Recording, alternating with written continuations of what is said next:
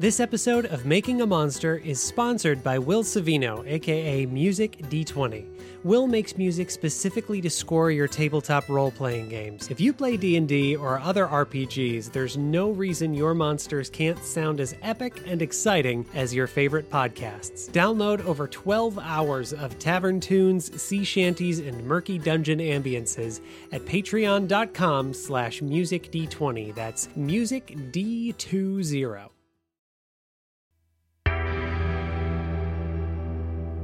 You are at the festival for the king's wedding. You've been brought here seeking the attention of the various nobility who are here gathered, and you are walking amongst all of the chaos that pervades a medieval festival of this kind.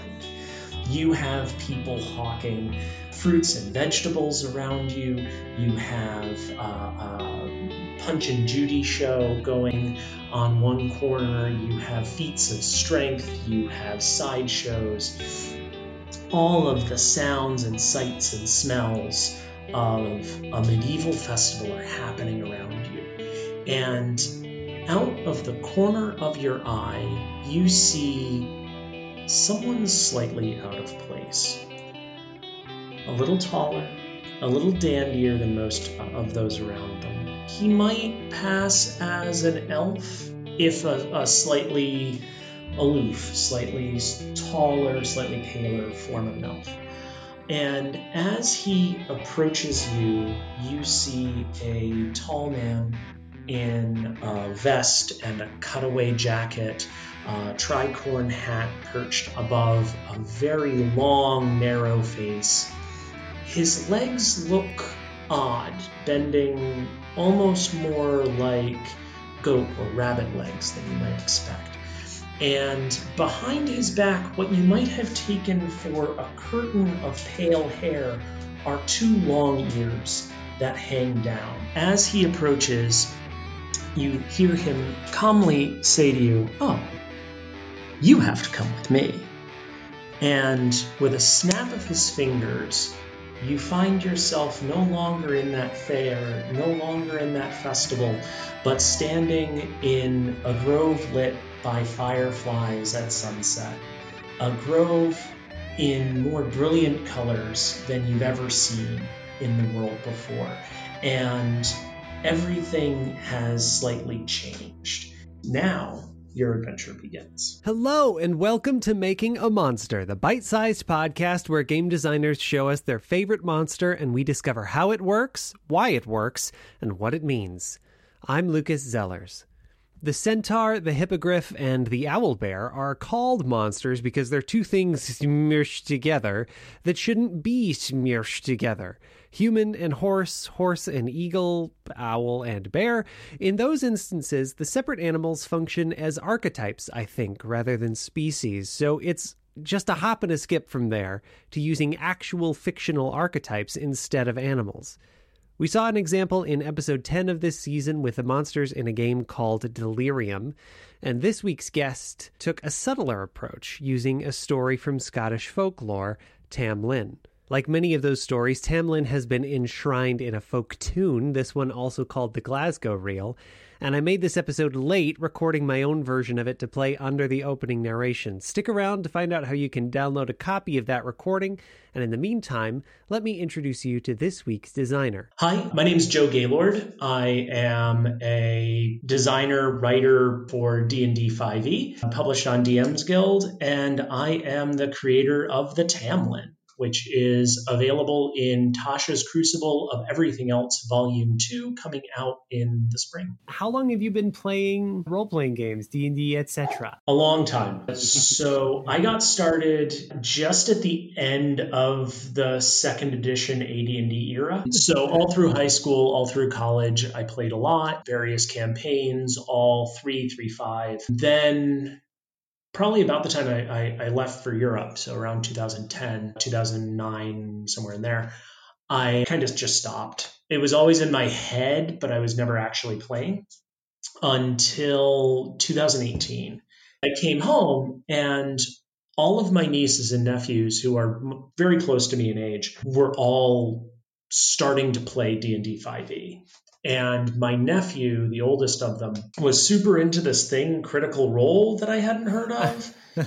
And was playing this new rule set. And I was like, yeah, but 4th edition was really kind of not my deal. And And he's like, no, you have to give it a shot. So I rolled up a character and I jumped on a one shot that was actually set in the Tal'Darai setting that had just come out.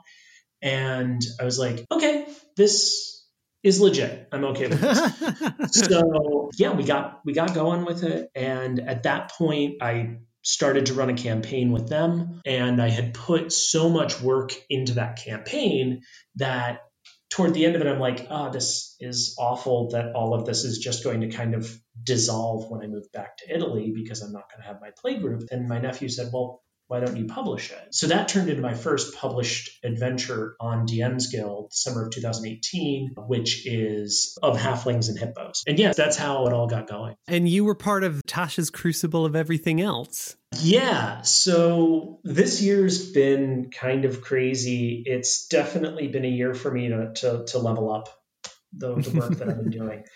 It kind of came out a feeling that I've had that like I either have to do this in a more serious way, do more professional work with what I'm doing, or I have to stop spending so much time on it. So I decided to lean into it. And that got me working with Andrew on Tasha's Crucible and everything else. The idea is this is all fan-created content that is designed to expand on the same kinds of areas that Tasha's is expanding.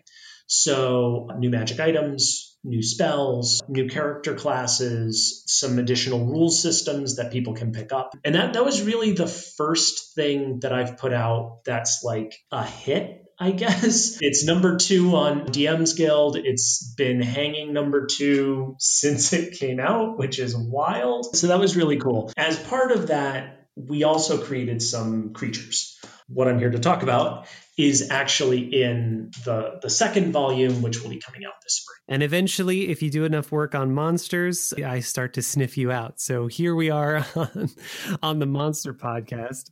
Favorite is probably not a very kind word to designers when asking which monster they want to talk about, but I always leave it up to your choice. So what's the monster you want to talk about, and why did you choose this one? Right. So the Tamlin is the name of the monster.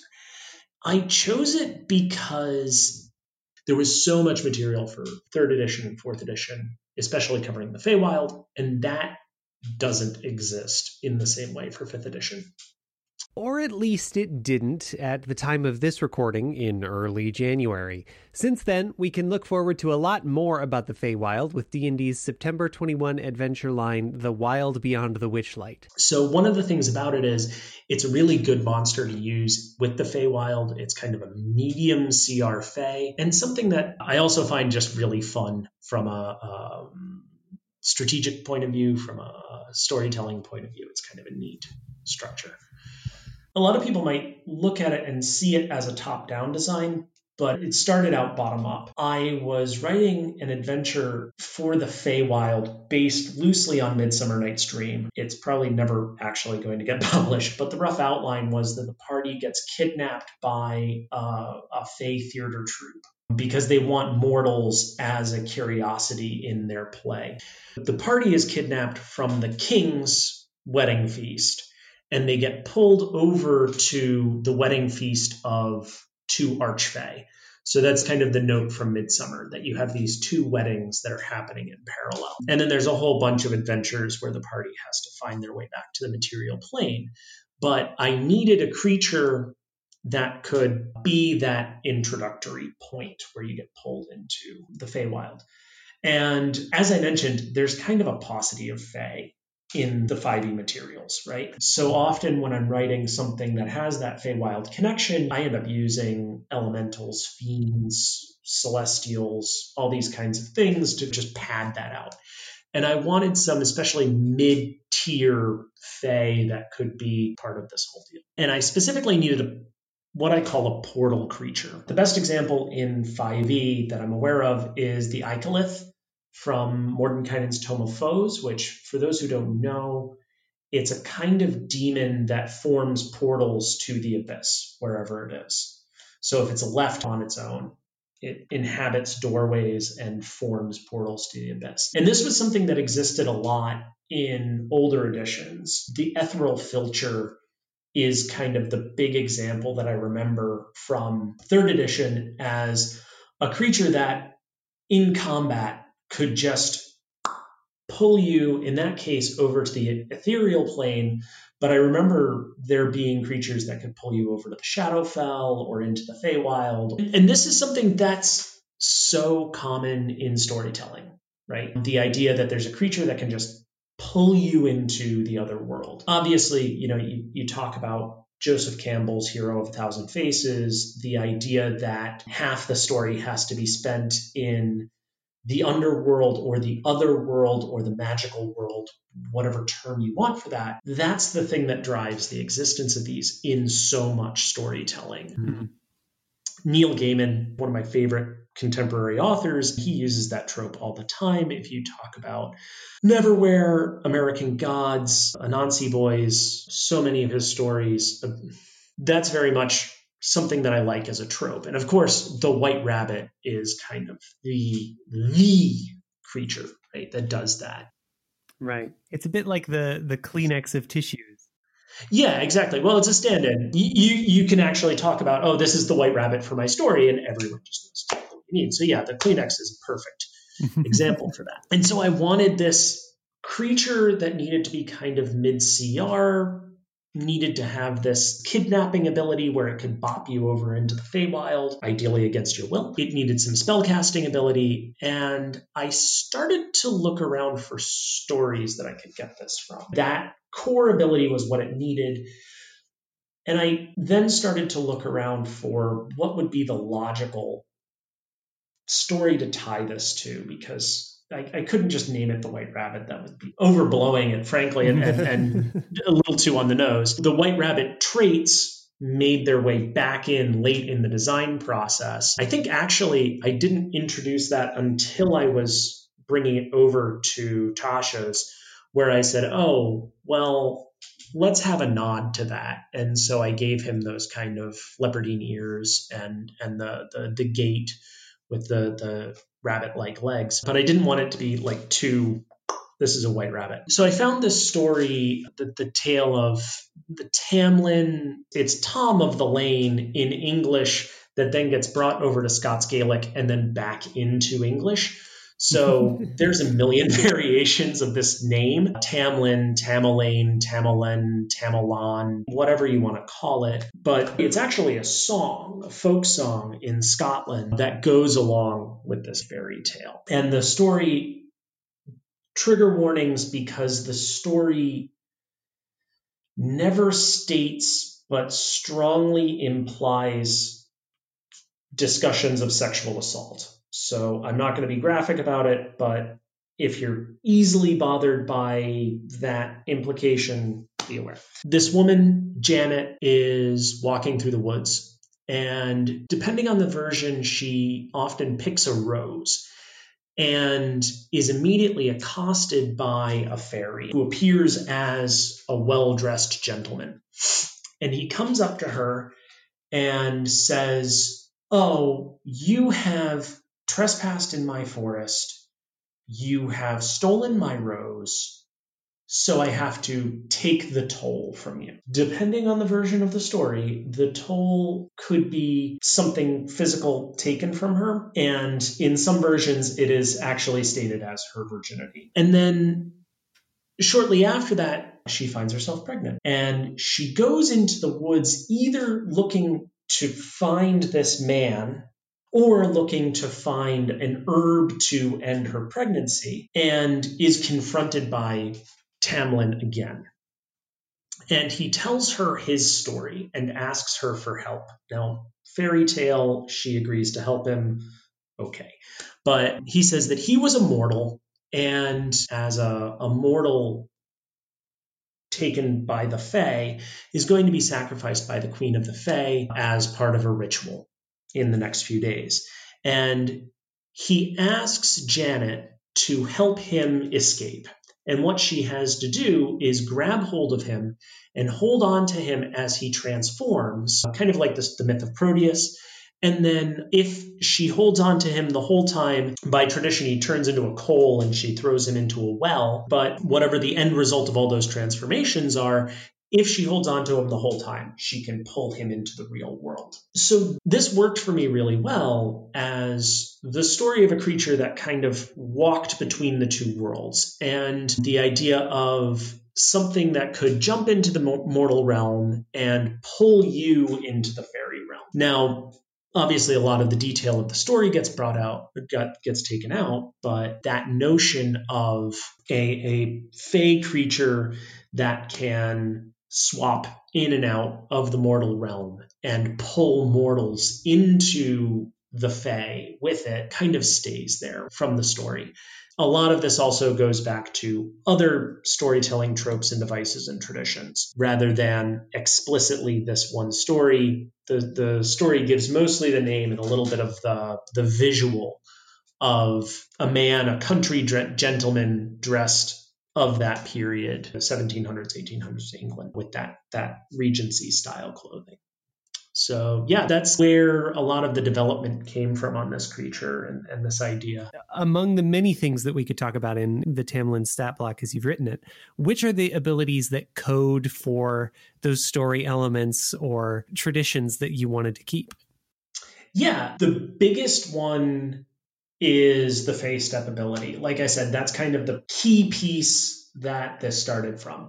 I'll read out the information as it exists, realize we're still in the last steps of editing, so some of these numbers and things may change. But it's an ability recharge 6, so it can do it a couple of times in a fight, but probably not too many. The Tamlin teleports itself and any creature within 5 feet of it from the material plane to the Feywild or vice versa. Unwilling creatures must succeed on a strength saving throw to resist the pull of interplanar energy.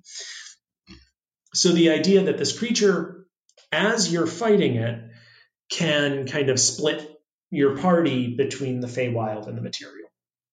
Or if you are dealing with a gang or a group of these or an extended encounter with one of them, can pluck all of your party into the Feywild as a more extended process. And that's really the reason that this thing exists. The Tamlin was created in order to pull the party against their will into the Feywild as the kickoff, as a hook for an adventure that would keep going. Then it kind of gains these other abilities because of the idea of this dandified country gentleman type vibe that you get from the idea of someone that owns forests in Scotland and has this kind of noble place within the Fae. It has the Misty Escape ability from the Archfey Warlock, and that,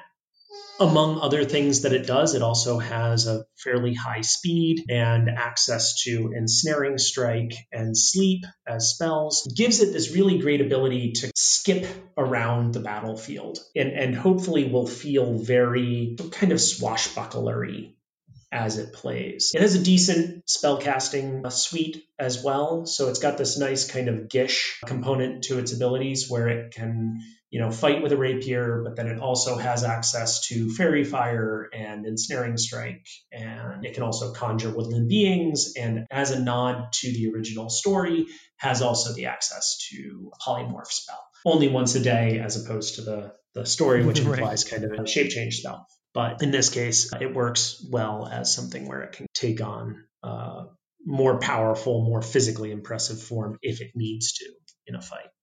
So it has this very kind of duelist skip around the battlefield and keep a very dynamic combat and split the party in particular, which is an interesting piece that you can kind of find yourself with only half the party being able to fight it at a time as it moves from Feywild to material plane and back.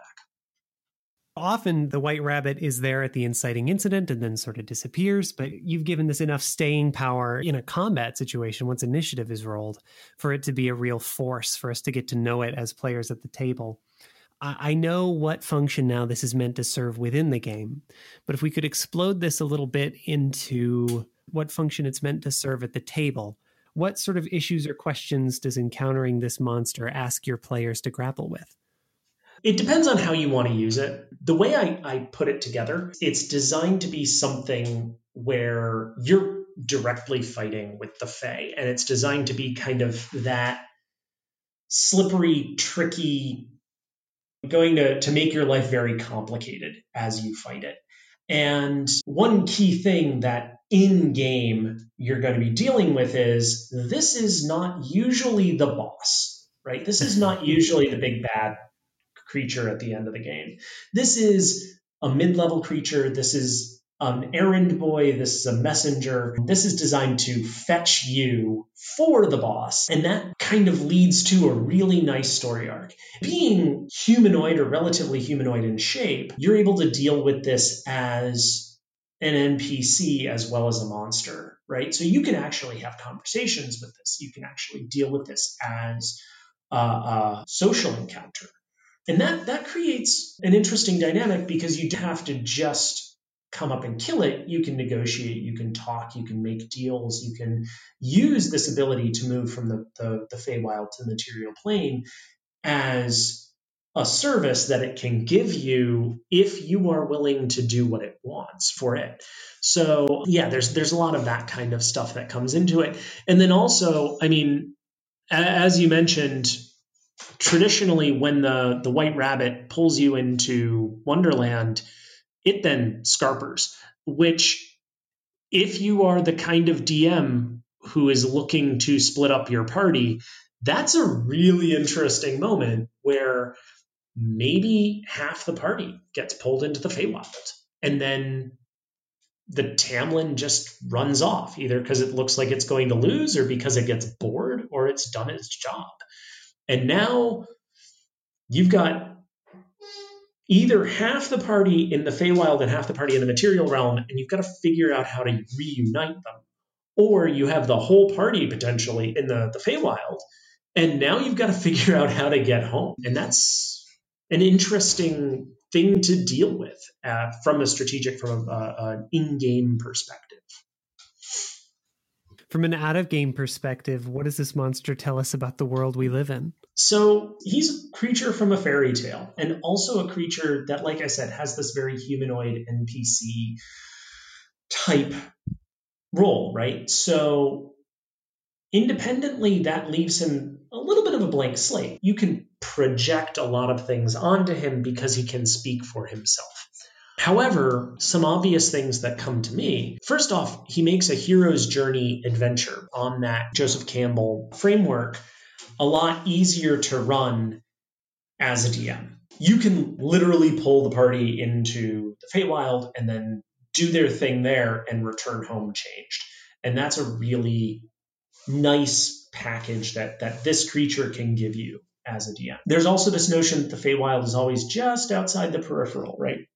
It's always right there. And the idea of this creature that crosses that veil so smoothly gives that feeling in a very clear way, right? If you want a world where the Feywild feels close and potentially involved with your situation, this is a good way to bring that in. Then I tend not to write games that are very explicit in their allegory, in the connections that they're drawing to the real world. I tend not to do that. It's a personal choice, and I'll admit one that is facilitated absolutely by the privilege of being a straight white dude from the global north. You know, there's a lot of that. But I run games that ask philosophical questions, but more on a abstract moral level than connecting to real world quandaries.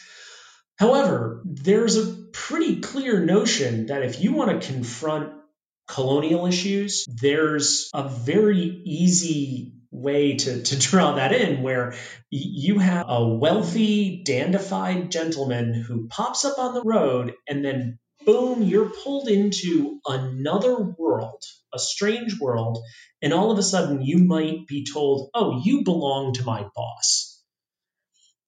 That has real connections back to colonialism. If you want to look at the Fae as a colonial power that could be imposing their will on mortals, that's interesting and something that people with a more political bent to their game might really want to look at.